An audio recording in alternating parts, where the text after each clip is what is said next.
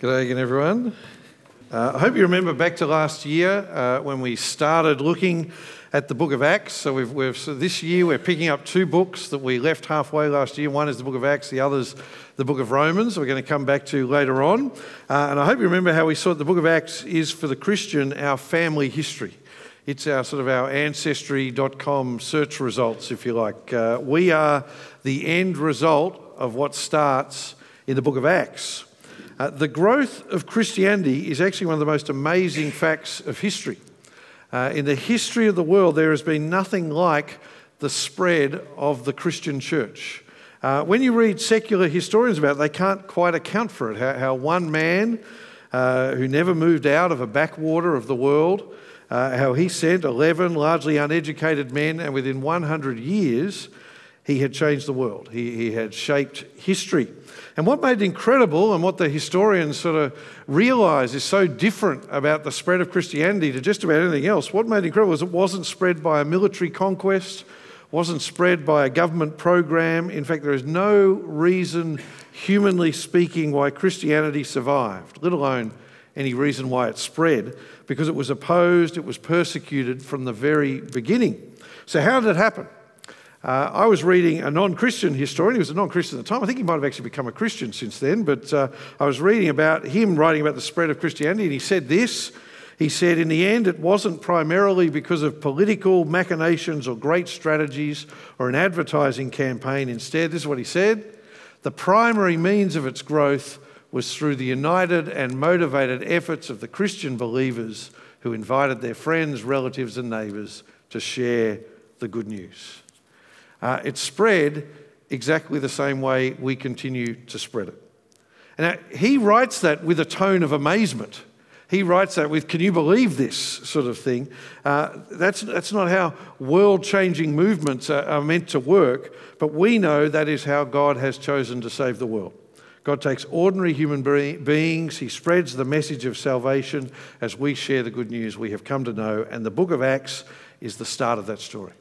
I'm actually really excited about getting back into Acts this term. I hope you get excited, because really the purpose of Acts is to fire you up. I think that's actually the whole purpose of the book of Acts, is just to fire you up, to get you excited about what God has done and what God will continue to do through the preaching of the gospel. Because we're picking it up halfway through, so sort of like the TV shows, say, last week on Survivor or previously on whatever you're watching on Netflix. Well, we've got to have previously in the book of Acts, because I don't expect you to remember everything that's happened so far. And the key thing that has happened already in the book of Acts is that Jesus has risen from the dead. That is the event that changed history. That is where the book of Acts starts, with Jesus raised from the dead. And so right at the start, Jesus appears to his disciples and he gives his disciples a mission. And you see it in chapter 1, verse 8. I'll put it up on the screen. Chapter 1, verse 8 is the key verse to understanding the whole book. And it says this, Jesus says to his disciples, "But you will receive power when the Holy Spirit has come on you, and you will be my witnesses in Jerusalem, in all Judea and Samaria, and to the ends of the earth." Now just put yourself in those 11 men's shoes. It was 11 at that time. Judas was gone by then and they hadn't picked Matthias yet. Jesus says, I'm giving you a job. Be my witnesses. Tell people about me. Invite people to come to believe in me like you have come to believe in me and be saved. And he says, I want you to start at home here in Jerusalem. Then I want you to go into that sort of little ring around Jerusalem, Judea and Samaria, your own country, if you like. Then after that, I don't know, how about taking it to the ends of the earth? If you think about it, for 11, mainly men from Galilee, that was an impossible task. Imagine sitting there hearing that's your mission statement, but Jesus says, you won't be doing it alone. You'll be doing it with the help of the Holy Spirit. He will go with you. And so as you witness to me, as you tell people about me, the Holy Spirit will be at work in people through the message you share. And we saw the start of all that when we looked at chapters 1 to 12 last year. So they started preaching in Jerusalem, and what happened? Thousands of people were saved. And so it must have been just the most exciting time. They just got up, talked about Jesus, and thousands of people said, what must we do? Can we believe in him? Can you baptize? It was incredible. The church just grew and grew and grew. It was sort of like triumphant, but it was still just in Jerusalem. It was still just Jews who were hearing about Jesus. They still hadn't gone out, not even to Judea and Samaria. Then something happened. Something, if you remember, forced them to go out. Do you remember what it was? It was they started killing them. It was persecution. They started getting killed. Stephen was stoned to death, the first Christian martyr. Then James was killed, the first of the apostles to die. And so many of them fled. But as they fled, that was sort of what God used to spread. It was like, in fact, one of the preachers last year, I remember saying it was like someone tried to stop the fire by hitting it with a stick, and all they did was send the embers burning out. And that's what happened. As they went, they kept talking. Wherever they went, they told people about Jesus. And so in these first 12 chapters, we started to see Acts chapter 1, verse 8, the key verse, we started to see it be fulfilled. The gospel had gone to Jerusalem, it had gone to Samaria and Judea, and wherever it went, people were believing in Jesus, people were being saved. But there was still just the very small matter of the ends of the earth. The Christian faith was still, it was triumphalistic in these early days, but it was still on a world scale a tiny little Jewish movement in a tiny little forgotten part of the Mediterranean. Then two things happened. Two things that actually were going to change all of history. Do you remember what the two things were? The first thing was God showed Peter that people didn't have to become Jews to be Christians. That was actually a key thing. He used Cornelius, who was a Roman centurion, and he said, yes, Jesus is the Messiah of the Jews. He came first to the Jews. He came to fulfill all the promises of the Old Testament, but Cornelius doesn't have to stop eating pork chops to be a Christian. Cornelius doesn't have to be circumcised to be a Christian. He does not have to become a Jew. All he needs to do is turn from his sin and trust in Jesus. And I, for one, am incredibly thankful for that because I quite enjoy pork chops. But no, I'm much more thankful because it meant the gospel could go to the nations. The gospel could go to all people. This is a massive moment because it made those first Jewish Christians realise it's not just about us, this is for everyone. But then something even bigger happened. What was the second thing that happened? So important. So I heard Saul or Paul get mentioned, and that's because he has two names. Yes, Saul, or Paul as we know him, got converted. So this was the man who had led the persecution of the Christians. He was the one who was doing the most to harm them. He stood there holding people's cloaks while they threw stones, killing Stephen. But then on the road to Damascus, Jesus appears to Paul and he becomes a Christian. More than that, God says, you are going to lead the charge in taking my gospel to the ends of the earth. So now things are set to go off at this point in the book of Acts. And that's where we're picking up the story. In the first half of the book, gospel has gone to Jerusalem, Judea, Samaria. Peter has been the star of the show, if you like. Well, now it turns to Paul and how the gospel goes to the world. So that's my last week, if you like, in the book of Acts. It's been a long introduction. Get us back to speed. Shake yourself off now. Shake yourself off, get yourself into it, turn to chapter 13. And I have to say, I challenge you, if you are a Christian, I challenge you not to get fired up and excited by what God does in the second half of the book of Acts. There's something wrong with you if you don't. So come with me. So first of all, I've called the first part Sent by God. I'm looking at verses 1 to 3. So in Acts 13, we're in Antioch, where a church has grown up, modern day sort of Syria. And Paul and Barnabas are two of the leaders of this church. What a church to be a part of, if you think about it. They've got 5 pastors, 5 prophets and teachers. 2 of them are Paul and Barnabas, just 2 of the most famous preachers in history. Okay, so God had different plans for those 2. So it tells us in verse 2, the Holy Spirit said, set apart for me Barnabas and Saul for the work I've called them to. And we immediately get hung up on how did the Holy Spirit say that to them? You know, did he appear in a vision to them? Did they all just feel like this was the right thing to do? We're just not told. Whatever happened, they understood God has a job for Paul and Barnabas. It's important we remember this isn't saying how God will guide us. This is not the example to follow, if you like. There are some Christians who are always waiting for God's voice or for a feeling, but the scriptures tell us actually the main way God guides us is by his word, through the scriptures, and then he gives us wisdom and he gives us wise brothers and sisters to help us. Here, though, at this vital moment, God was saying, it's time for Barnabas and Paul to go to the world. It's also really important to see, if you look at verse 3, even though this was the Apostle Paul, and even though they were convinced the Holy Spirit had told them, they still prayed about it. They still tested it. But after that, the church said, this is God's will. So they commissioned them, they laid hands on them, and they sent them out. I think this is a wonderful little moment.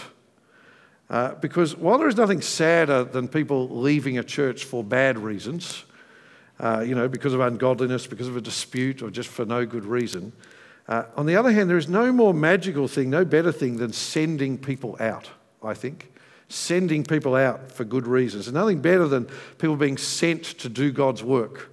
In fact, it's a sign of a healthy church that it sends people out. You see, people leaving a church can either be a sign of a bad church, of something where there's a problem, or a sign of a good church where they're being sent out. Like in a few months, we're going to send Lama out to Vietnam, to share the gospel there. Like, when we laid our hands on the McDowells and sent them to Paraguay, or the newbies and sent them to the Philippines, or the Blouses and sent them to Argentina. As hard as it is to let people go, it'd be lovely to have those people in our church, wouldn't it? It'd be lovely to have them here encouraging us. But that's what a healthy church does. It sends people out to grow the church. So with the blessing of their church, Paul and Barnabas head off and they sail to Cyprus. I put it on a map here, so it's very small on my screen, but hopefully you can get the gist of it.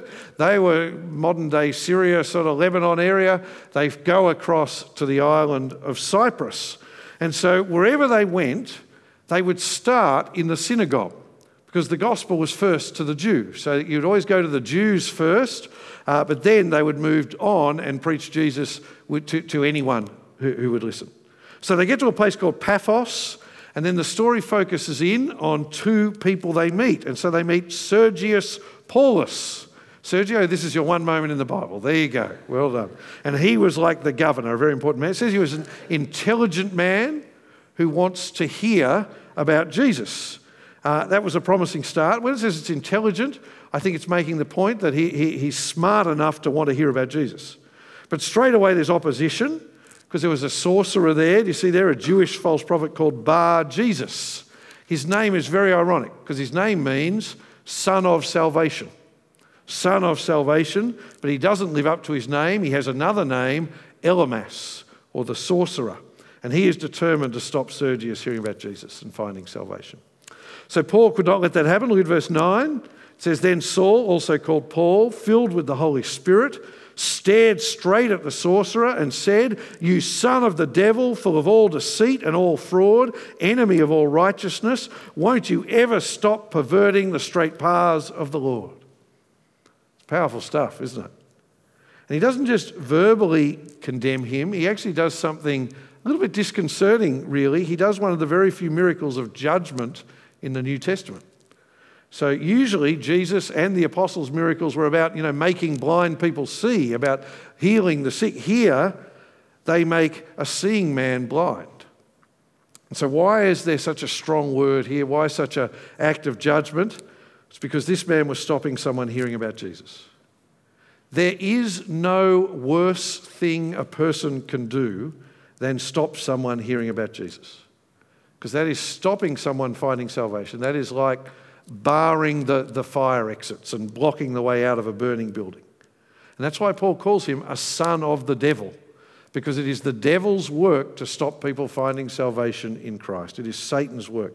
That's what he lives to do. Satan's primary work, sometimes Christians get sort of give the devil too much credit and they find the devil behind every rock and every, I tripped over, that's the devil. No, Satan's primary work is to lead people away from Christ. And sometimes he does that through the occult, like this man here. More often he does it through the mundane things of life. What are Satan's biggest weapons today in our modern Western culture?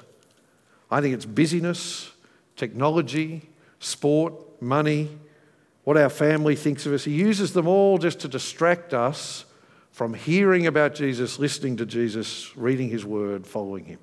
That's the devil's work. Sometimes, though, the devil does it through people. People who come into the church, who try to throw doubt on sound doctrine, try to breed division, try to lead people away. That is the devil's work. But here, as soon as Paul removes the distraction, what happens? This intelligent man, Sergius, considers the claims of Jesus and believes. And he is saved.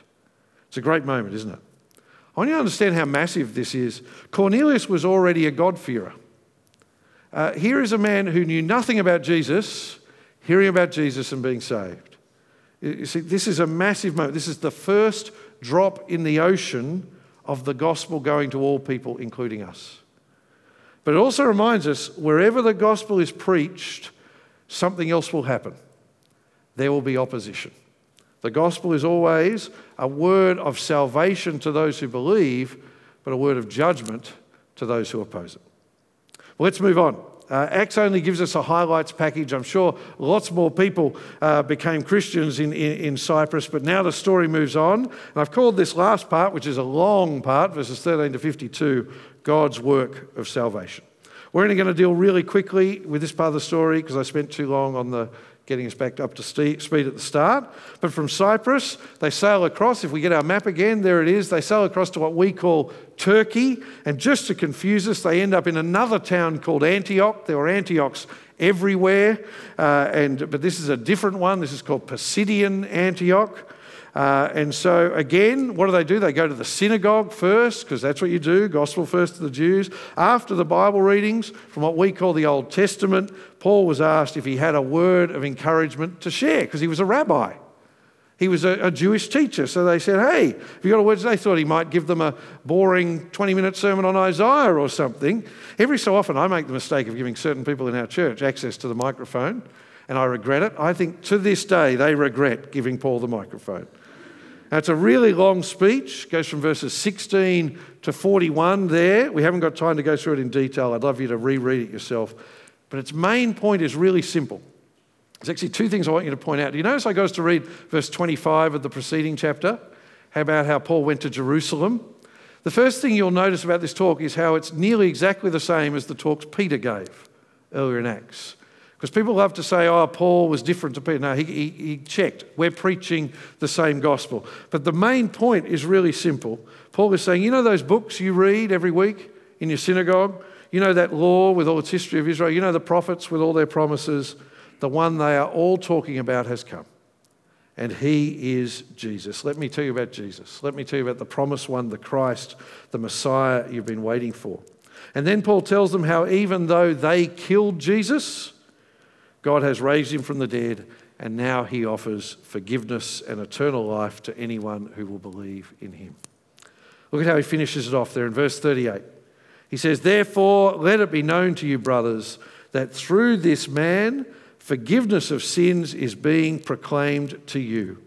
And everyone who believes in him is justified from everything that you could not be justified from through the law of Jesus.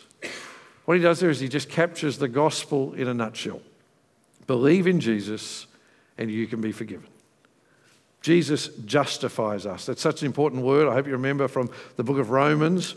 It means he declares us innocent. He declares us right with God, not because we've earned it. Do you notice there in those verses he says, you couldn't do this by keeping the law of Moses. You couldn't do this for yourself. You're not innocent. We've all sinned. Instead, God declares us innocent because Jesus took the punishment we deserved. He died in our place. That is the message that Paul preached from the beginning, and it's the message I pray that we have all come to believe. And that is the message we want to share with others. And just like us, it's wonderful, many there did believe. And it says lots of other people were intrigued and interested. Look down at verse 42. People were begging them, come back, tell us more. And so the following Sabbath, it says almost the whole town showed up to listen, Jews and Gentiles. Now at this moment we're thinking, isn't this amazing? This evangelism stuff is easy. This missionary journey is just one success after another. Then something happens. And it's something that happened wherever Paul went preaching the gospel. Opposition rose up. Persecution starts. On this occasion it was the Jews, obviously the ones who hadn't believed. They got jealous. They start yelling insults. But do you notice how Paul and Barnabas aren't surprised? Because they know even that's part of God's plan. Look at me at verse 46. Then it says, then Paul and Barnabas boldly said, it was necessary that God's message be spoken to you first, but since you reject it and consider yourselves unworthy of eternal life, we now turn to the Gentiles. See what he's saying there? He's saying, we've given you your chance. The gospel is first to the Jews. We've preached it to you. Many have become Christians, but now that the rest of you have rejected this, well, now we're going to take your Messiah and share him with the world. And don't blame God, is sort of Paul's point. You've made your choice. You've considered yourselves unworthy of eternal life by rejecting Jesus. It's an awful statement, but that's what we do. If we reject Jesus, we say to God, I don't want your gift. I don't want eternal life. And so here he turns to the Gentiles. For the first time, there is a widespread conversion of all the nations, non-Jews. Look at how he describes it in verse 48. It says, when the Gentiles heard this, they rejoiced and glorified the message of the Lord, and all who had been appointed to eternal life believed. I want to tell you, this is actually one of the most wonderful moments in the Bible, one of the greatest moments in history, because this is us.